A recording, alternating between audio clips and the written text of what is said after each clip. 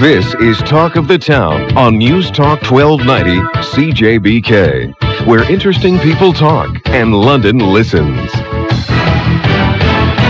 And it's that time of the week when we welcome Bob Metz and Jeff Schlemmer to the program for a little segment we call Left, Right, and Center. Gentlemen, welcome to both of you. Morning to you, Jim. Thank you.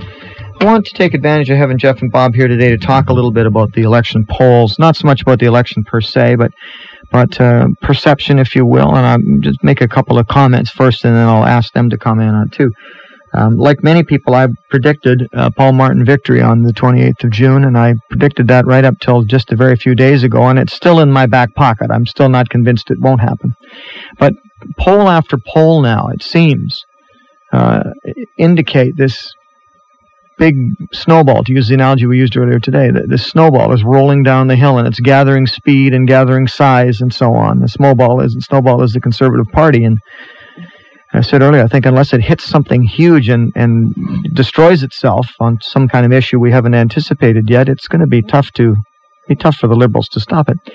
But a couple of things have happened here that I want to ask my guest about. One is that not so very long ago, I was still hearing people say, well, I hate the Liberals, but I don't know if I can trust Stephen Harper. I don't know if I can trust the Conservatives.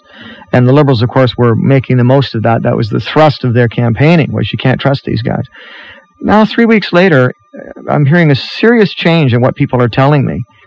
I'm not hearing a whole lot more people saying, I do trust Stephen Harper, or I think Stephen Harper would make a great prime minister, although maybe that's what they feel. What I'm hearing is, I've just had it with the Liberals, and I don't care who the other party is.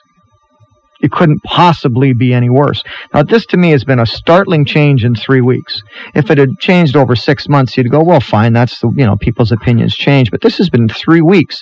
And I'm not talking about rabid liberals or rabid conservatives. I'm talking about a lot of the middle of the road people who, traditionally don't make up their minds till they step in the booth. I'm hearing from a ton of them.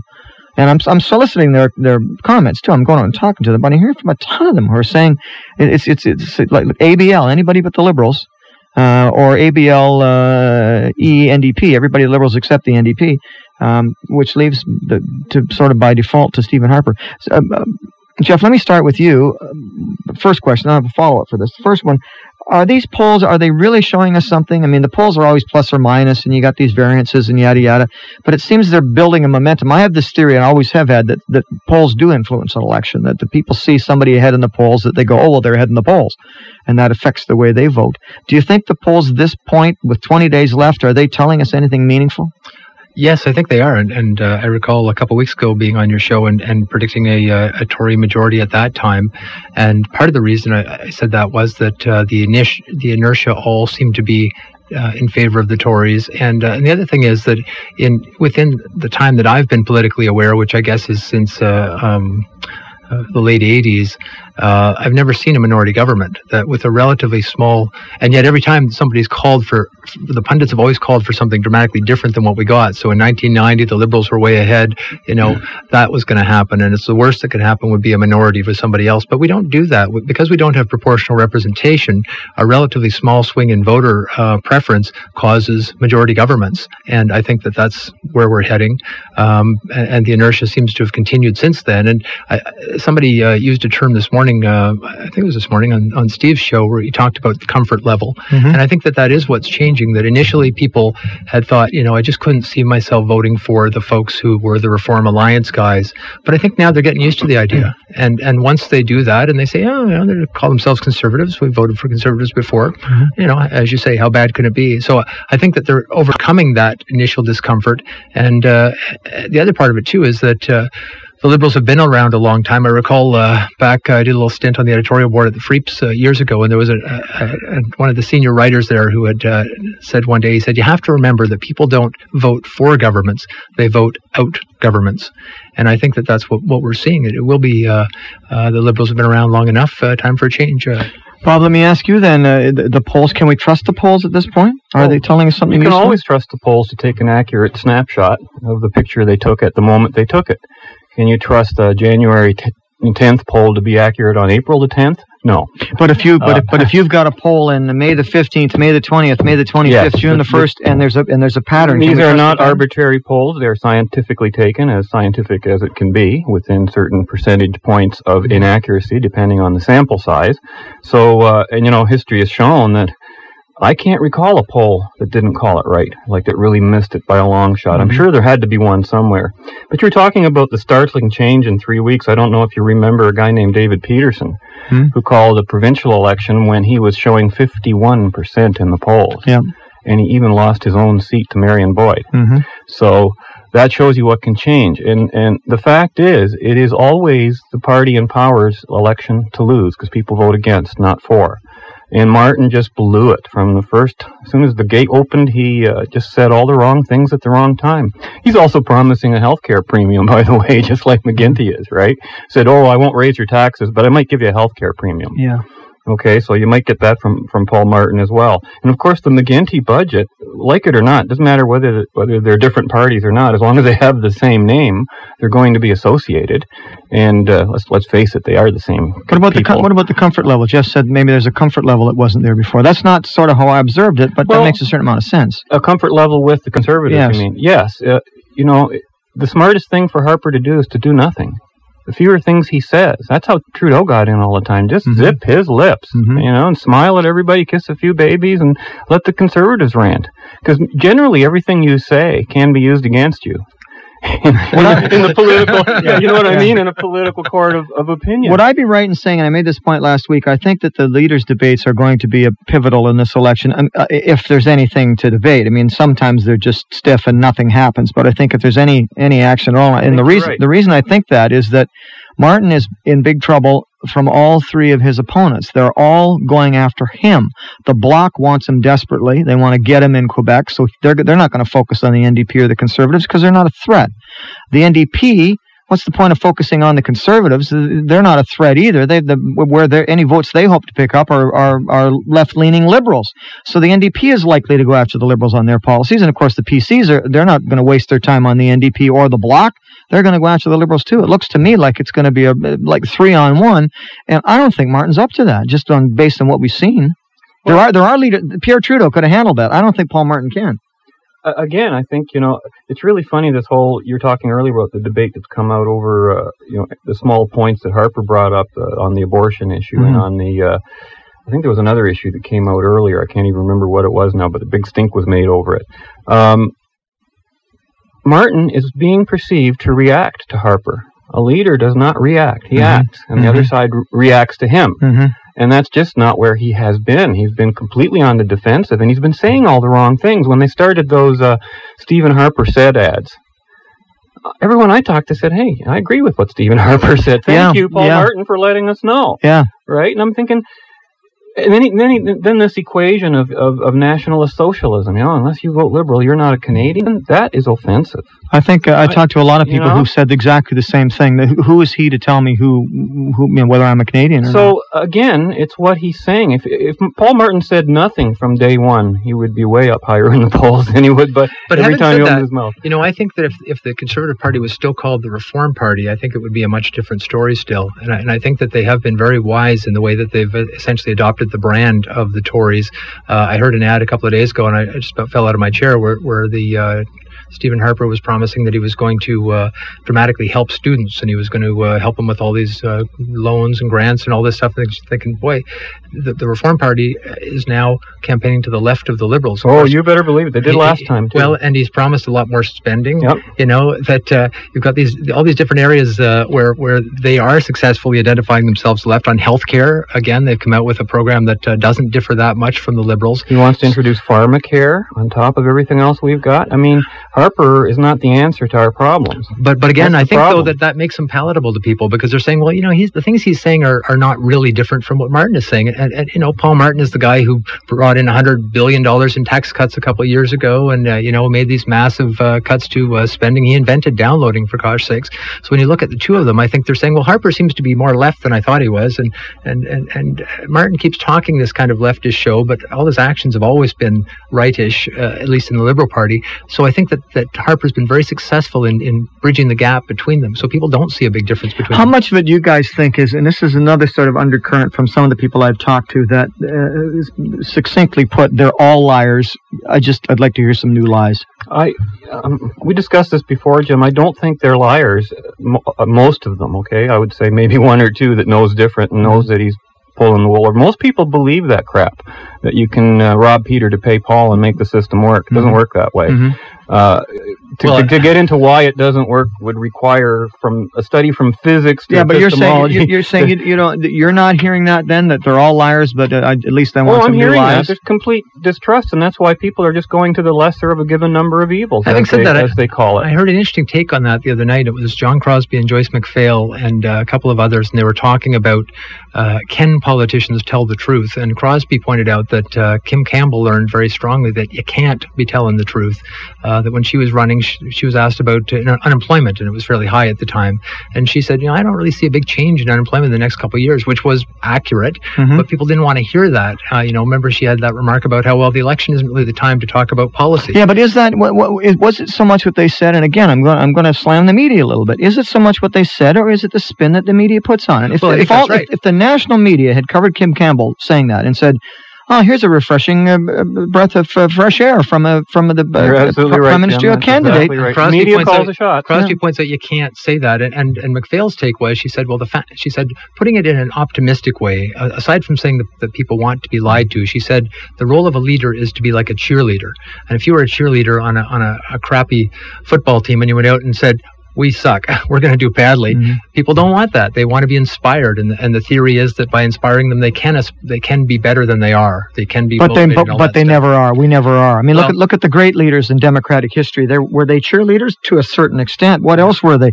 They're people that inspired confidence. They made the people believe they were telling them the truth, not that they're, well, I'll suffer you even though you're lying to me. I'll put up with that, for whatever other intangibles. Well, I know, and they point out, they said, can you remember a politician who was elected on a promise of increasing taxes, and yet most politicians end up increasing taxes, and I can't remember one who actually campaigned saying, I'm going to raise your taxes. No, you know what Joe Clark in 79 got defeated, didn't he? They all tell you they're going to raise the taxes, only they put it a different way. They say, we're going to spend more on healthcare, we're going to spend more on XYZ right down the line, but they never tell you that spending means, well, where's money coming from? From taxes. We can't, it's like Colonel Jessup in A Few Good Men. We can't handle the truth.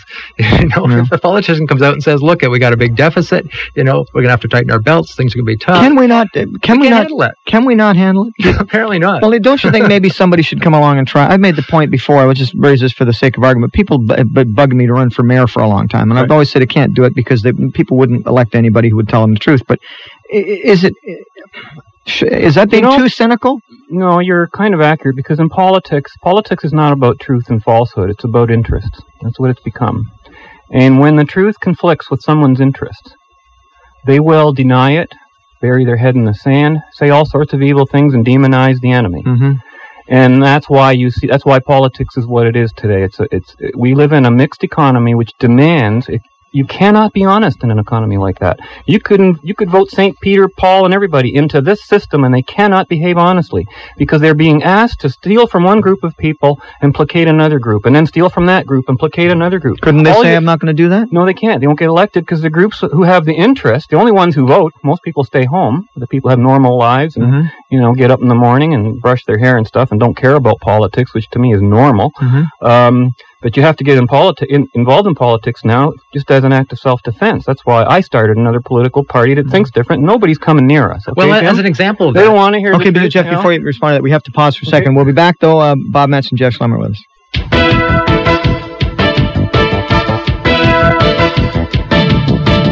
Thought-provoking? No question. Informative? You bet. This is Talk of the Town on News Talk 1290 CJBK. Bob Metz, Jeff Schlemmer with us on Left, Right, and Center. And I should announce that we're going to extend this program past the 11 o'clock news, too, because we've got lots more to talk about. And it's always insightful to have Bob and Jeff with us. And, Jeff, you were about to say something before I interrupted you. Well, yeah, so I was talking about the question of, can we handle the truth and would we elect a politician who was straight with us? And I really wonder what would have happened if Dalton McGuinty last fall had said, we suspect that there's a $6 billion deficit that we're going to have to wrestle with. And so we've got a platform here, but we're going to have to set that aside. And we're pretty confident that when the Tories say there's no deficit, in fact, it's $6 billion.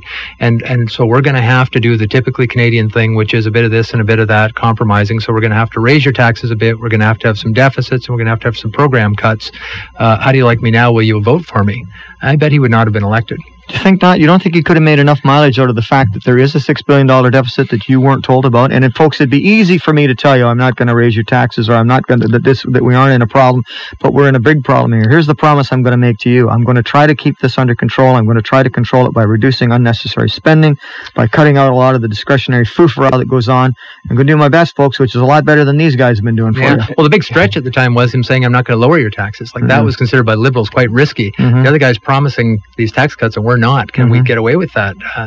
That was as far as people thought they could take it. The only people that would react to what you just said, if you were that politician saying that thing, are all the interest groups who would feel themselves out of the money that they were getting for nothing from the taxpayer. Yeah. And they would get all the headlines, and that's what the left-wing media, quote, would be writing about, and how, you take money away from homeless mothers, are going to starve in the street, and all this, and that's what you get. You get the philosophy of altruism thrown at you, and that justifies anything on the face of the planet.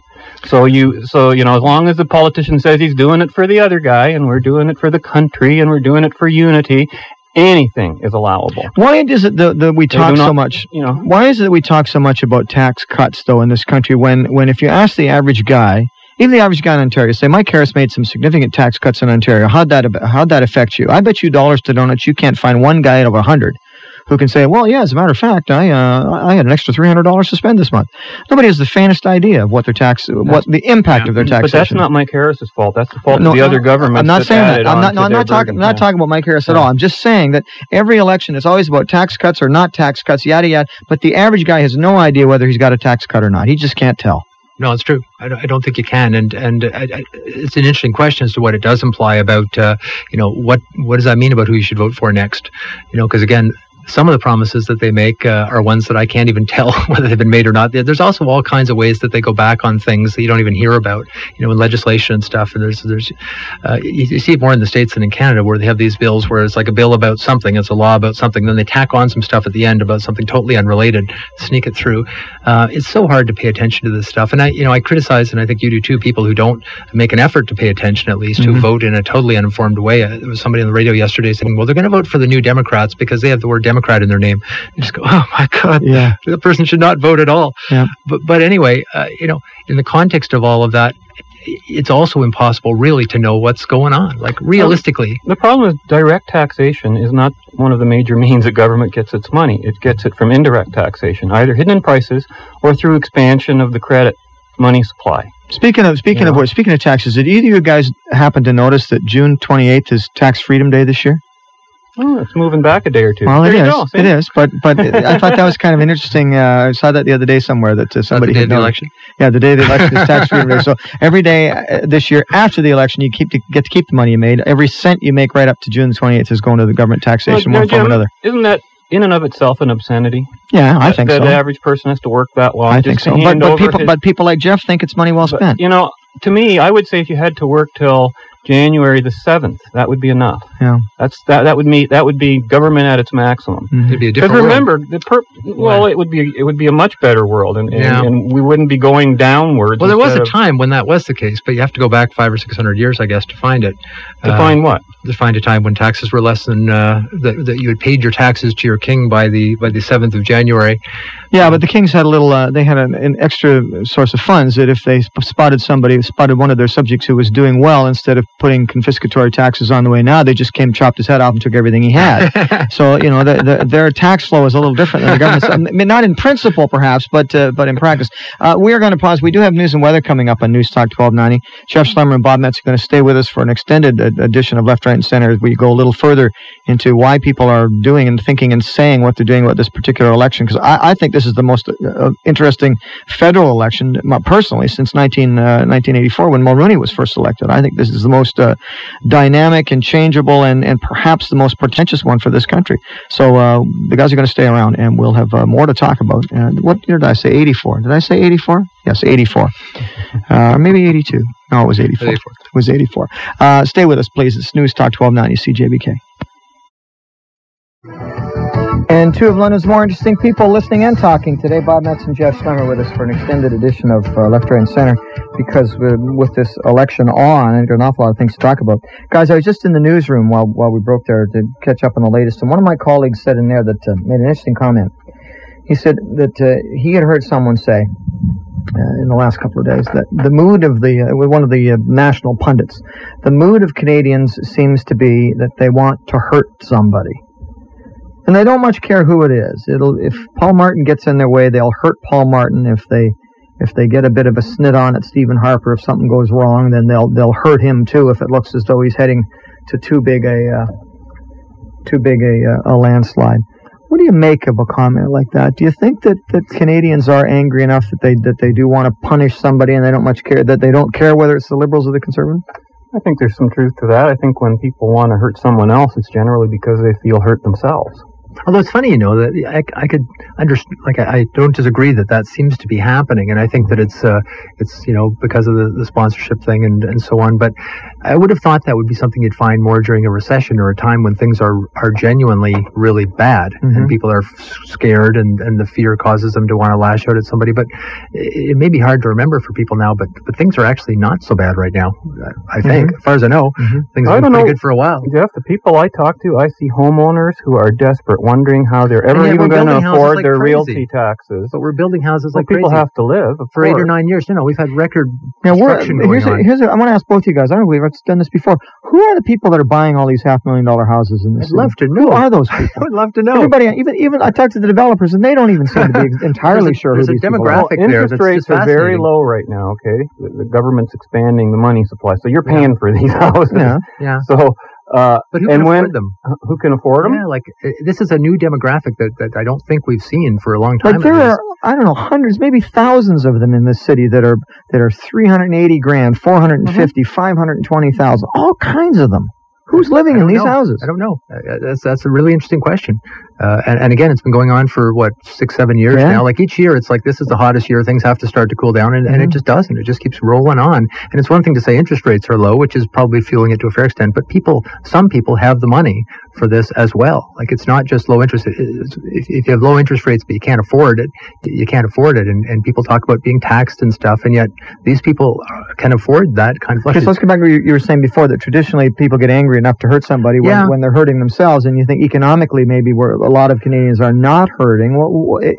We don't have to be driven by logic, I guess. So we can be moody. The electorate can be moody just like we can be. But the polls say, the polls until very recently said that even the ones that show Martin falling, they're still saying that ad scam is not high on the radar. They looted the public treasury for hundreds of millions of dollars, but most people are going, yeah, okay, fine. Well, it's part of the matrix. It's not the single issue. I think it might be the straw that broke the camel's back in a lot of people's minds, but not the big issue itself. It could have been the long succession of just endless, bad news coming out of basically corrupt politics, which is all you can get when you're selling favors. I mean, how could you possibly be honest selling favors to people? But to think that's going to stop. Well, I'm not thinking that's. I'm telling you right now, I'm not voting this federal election. I don't have a choice yet that matches with what I think government should be all about.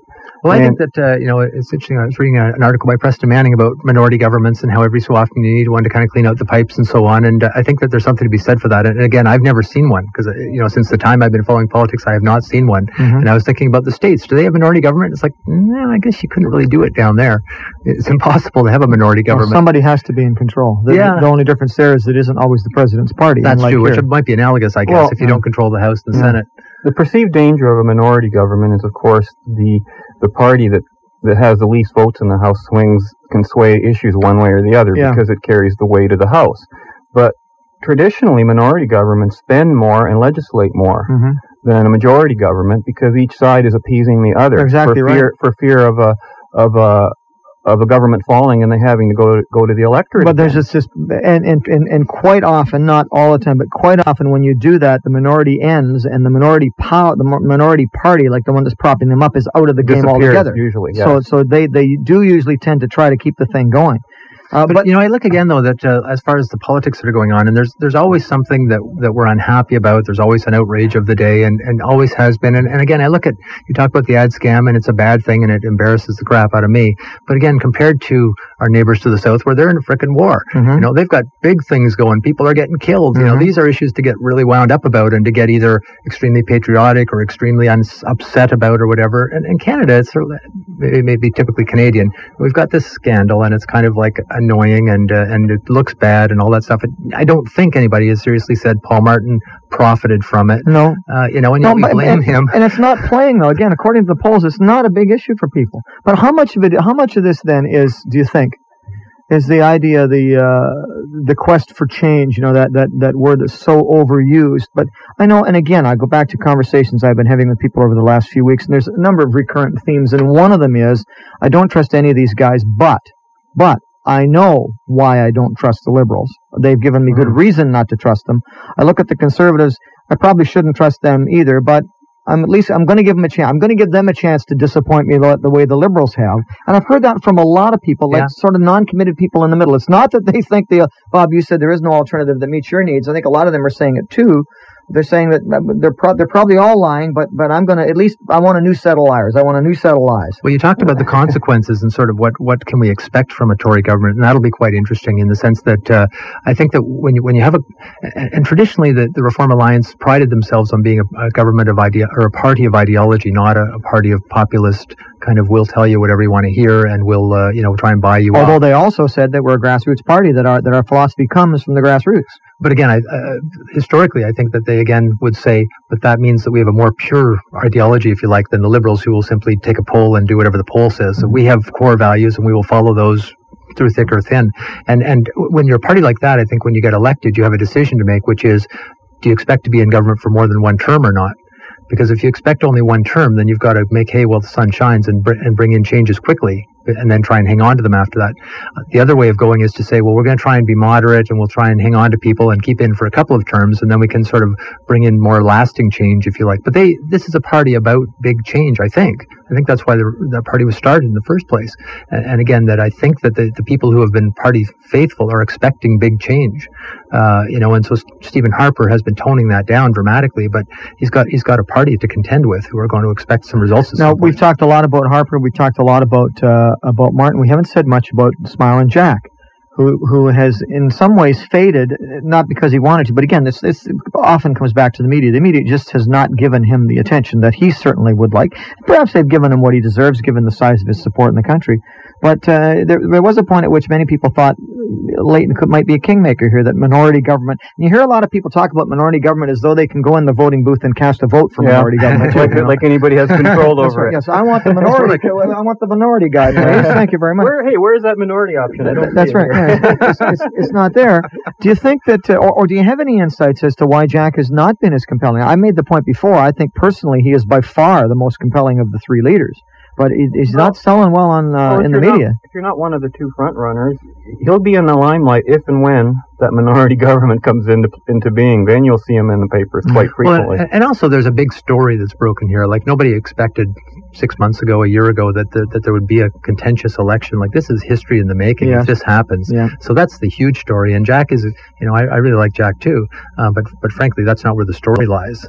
As far as the first thing you want to hear in the news each day. And it's interesting to hear what he's up to. And God bless him. I hope that he does get into a minority position where he can have some influence. But the Stephen Harper's turnaround of that party is really just unprecedented. Like, he just looks like a genius as far as having been in the right place at the right time and having made the right preparations leading up to it. What about Peter MacKay? I think Peter MacKay has been overlooked here, because Peter MacKay, to me, was one of the secrets of the success of this. Yeah. That here is a guy who could have taken a hard line and in fact broke his word to many of his own constituents and his own party members. He said, no, we are going to maintain the Conservative Party, elect me leader, and I'll be the leader of the Conservative Party, and stepped away. Do you think he's getting the credit he deserves? You may not think it's credit, you might think it was a terrible thing, but you think he's getting credited with the amount of influence that he must have had, and certainly some sense at some level of sacrifice on his part. He could certainly have fought this election. He could have gone in as the leader of the Conservative Party. Could have been another Joe Clark. Could have been a national figure on his own, not just a deputy leader. Do you think he gets enough credit for having cleared the decks to a certain extent? Not in the heat of an election, perhaps afterward again, but, it brings me to the broader question of change in itself. One thing I've observed, being in this business 20 years, regardless of what politicians say about change and what people say about it, people do not want change. No, they don't, for sure. However, unless it's for the better. However, they accept it once it's foisted upon them. This is the miracle of change. Having said that, the reaction to Sunday, we don't want Sunday shopping. It'll destroy the fabric of our society. People will be forced to work 7 days a week. All that stuff I heard. Then along comes the NDP, gives us Sunday shopping, and but it's more insidious than that. None of that happened. It's more insidious. That's what marketing is all about, because in some respects we do want change. In some respects we want to try the new product because somehow it's going to make our life better. I bought the electric vibrating razor yesterday from Gillette because it's going to make my life better. No, what we want is better. What we want is not change, but better of the things we already have. That's what we really want. That's what we perceive as change. We don't want change. We want improvement. We want improvement. Yes. And then that's sold as a change. And of course, you can't get it. And why has nobody ever marketed that? Why isn't it said that we're the party of improvement? Wouldn't that make more sense than we're the party of change?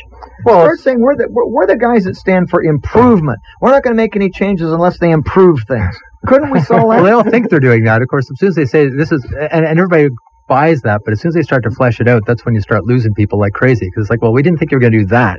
When you're, what you mean improvement, that's the opposite of what we think is improvement. So, but if you talk about change in healthcare, just as an example, say Martin says we're going to change healthcare, we're going to put a whole bunch more money into it. Well, yeah, you're going to put more money into it. You're definitely going to change it, but there's no connection at all between that change that you're proposing and improvement. Well, putting more money into it is not going to change anything or improve it. No, it is. It's going to change. It's going to change the mechanisms. It's going to change this and change that. It's going to have more money to spend. But it doesn't mean it's going to be any better.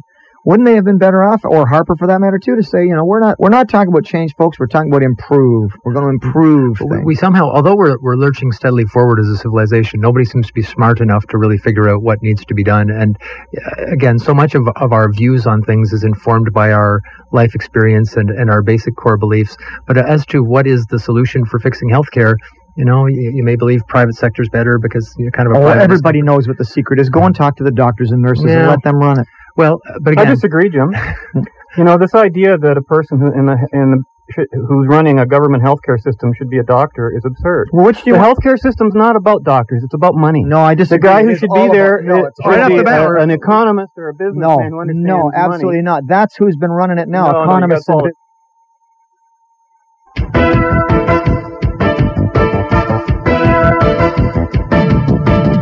Thought-provoking? No question. Informative? You bet. This is Talk of the Town on News Talk 1290 CJBK. I'm glad there's no Ontario space program, I'll tell you that. I'm sorry, we were just talking about some of the stuff that goes on in government that these guys are not rocket scientists. We'd be going nowhere with it. We got before the break, we ended on that disagreement there about who should be in charge of the healthcare system, a doctor or an economist. Well, let me really, I don't want to come across sounding like I think an economist should be running it. I don't. I think it should be all private. The doctor should be doing all his own business. I want to sort of specify my position a little better, too. I'm not saying that the head administrator needs to be a doctor, but I think if you're looking at the system and saying what's wrong with the system, you need to talk to the people who are in the system every day, not the ones who are pushing the paper for the system, but the people who are on the floor with the patients every day. And I'll tell you for a fact that this government and the Tory government did not talk to those people. They're talking to the OMA. You want to hear truth in politics that nobody wants to hear? They're not talking to the frontline people. You want to hear a truth in politics that nobody wants to hear? Nobody wants to hear this. Well, then why want to hear? What are you going to tell me for? What's wrong with our healthcare system today is that the patient is not paying his doctor. Mm-hmm. That's the only person who should. Mm-hmm. And patients who cannot afford to pay their doctors, they can be helped by government or by a third agency or anybody, for heaven's sakes, right? The problem is you've disconnected. Look, I don't have a family doctor. I'm one of those people. But I have a chiropractor, I have a dentist, I can go out and I pay them direct out of my pocket. Yep. There's no bureaucracy. Yep. Simple. I pull the money out of my wallet, I hand it over to the doctor, he or she takes it. Done deal. Gives you the service you want. And you know what? The doctor treats me like a human being. Mm-hmm. When I go to a state medical doctor who doesn't know my name, doesn't know who I am, is a civil servant, and wants to push me out the door in about 10 or 15 minutes because he's got a lineup of people behind him in the Soviet-run system here. Mm-hmm. I feel like a thing going in there. The problem is, for every example that you can find, lots of ones that are the opposite. Though I was dealing the with, point is, as long as I pay my own client, way, I can get what I want, no one else has the right to tell me I shouldn't. I was dealing with a client a couple of weeks ago who's disabled and had to have some dental work done involving root canal and so on. And of course, there's no OHIP for that. And he ended up at the dental school up at Western, and the students did it up for him, and the bill was still $2,000. He's disabled, gets $900 a month to live on. Nobody's paying for that, so now he's got to pay the $2,000 bill, which is going to take him forever to do. And he lives in a welfare state. Isn't that amazing? The guy who needs I think the my help point there is that our little private dental system isn't exactly serving him well. So, yeah, wait. But Bob is right. But if we had less stress on the public system from people who don't need it, your pal would get his bill paid. By who? And rightly so. By who? Well, by the public. I'll chip in for that. What I don't want to chip in is I don't want to chip in for your medical care or for Bob's medical care. Yeah, well, I'll pay my own. Unfortunately, the people that I talk to who are on the conservative side of things are not happy about paying this fellow's dental bill. They're just saying, well, that's, the private market. What are you going to do? Maybe you'll find a dentist who will do it on a volunteer basis. No, you're talking to the wrong people. You're not talking to the people I'm talking to. Well, that's not the first time I've talked to the wrong people. I think that's a little intellectually dishonest. They're not saying that they don't want to pay for the bill. They're saying we don't believe in making Peter pay for Paul. It's a different thing than saying we don't want to see that bill paid. Now, well, if the model for healthcare is dental care, then I say I'm not on board. It's just that, it works the way it works. But it works for 95% of the people or more. I mean, so if you're going to help the 5%, why not just help the 5% instead of 100%? We have what euphemistically is called. This is so convoluted. Our whole thinking about healthcare and insurance. It's not, when we talk about healthcare in the political realm, we're only talking about one thing, and that's money. Money. How are you going to pay for it? How are you going to pay for it? How are you going to pay for it? Nobody's talking about healthcare. Nobody's talking about what method a doctor should use in the operating theater or anything like that. What it comes down to is trust, Bob, that if I believed that under your system my people would be looked after, then I would be quite interested in looking at it. The problem is, as we started the show talking about, you can't trust the politicians. I just don't have the confidence that if we had a system you can trust me. Again, that a system that it was a private sector run, but there was going to be subsidies for people who couldn't afford it, then I'm down with that. It's just that history has shown me that when we bring in those kinds of systems, the next thing is the subsidies vanish. When did we do that in Canada? When did we bring that system in Canada? Well, again, there are all kinds of things that had been paid by government in past that are not paid anymore. We had a huge reduction in the kinds of medication that were paid for by government when Micaris came because in. we couldn't afford to make it free for everybody. We could afford to make so your guys got screwed. We could afford to make $11 million in corporate it's not affordability. It's a question of ideology. They thought it wasn't important. Again, they took away all non-prescription medication for children. So again, your kid's got a cold, they can't get cough medicine. The problem is, my business is that I see the sharp end of that stick. If somebody is that poor, you should be working for those people because your people are not being served. I'm not smart enough to be able to figure out how to get the politicians over those lies. Your people are not being served by the system today. I agree, and yet the government pays me to try to help those people. So why do you support a system that doesn't work for your people? I don't understand that. Again, because the first thing is, I'm not saying that I support it the way it is, because it used to be way better than it is now. I liked it better before, but as far as whether or not the alternative is better, nobody's persuaded me yet that I can trust the people who say, just trust us, it'll be better. We'll have a private system, but there will be subsidies. But I'll tell you who you can trust. You can trust the people who tell you, if we don't fix this, it's going to get worse, because it is going to get worse. And the other thing too is, you can't. It's a strange position to be in as a lefty radical type. That we seem to be often nowadays saying we should go back to the way things were in the past. I don't say that at all. What I'm saying is that we need to be smarter about this stuff. But realistically, I haven't seen the politicians who are smart enough to be able to say it so clearly that I can say, yeah, that's the right answer. I don't disagree with you. Guys, we're out of time. Thanks to both of you for staying extra today. It's always a pleasure to have you here. And we'll look forward to having Bob and Jeff with us again next Wednesday on the next edition of Left, Right,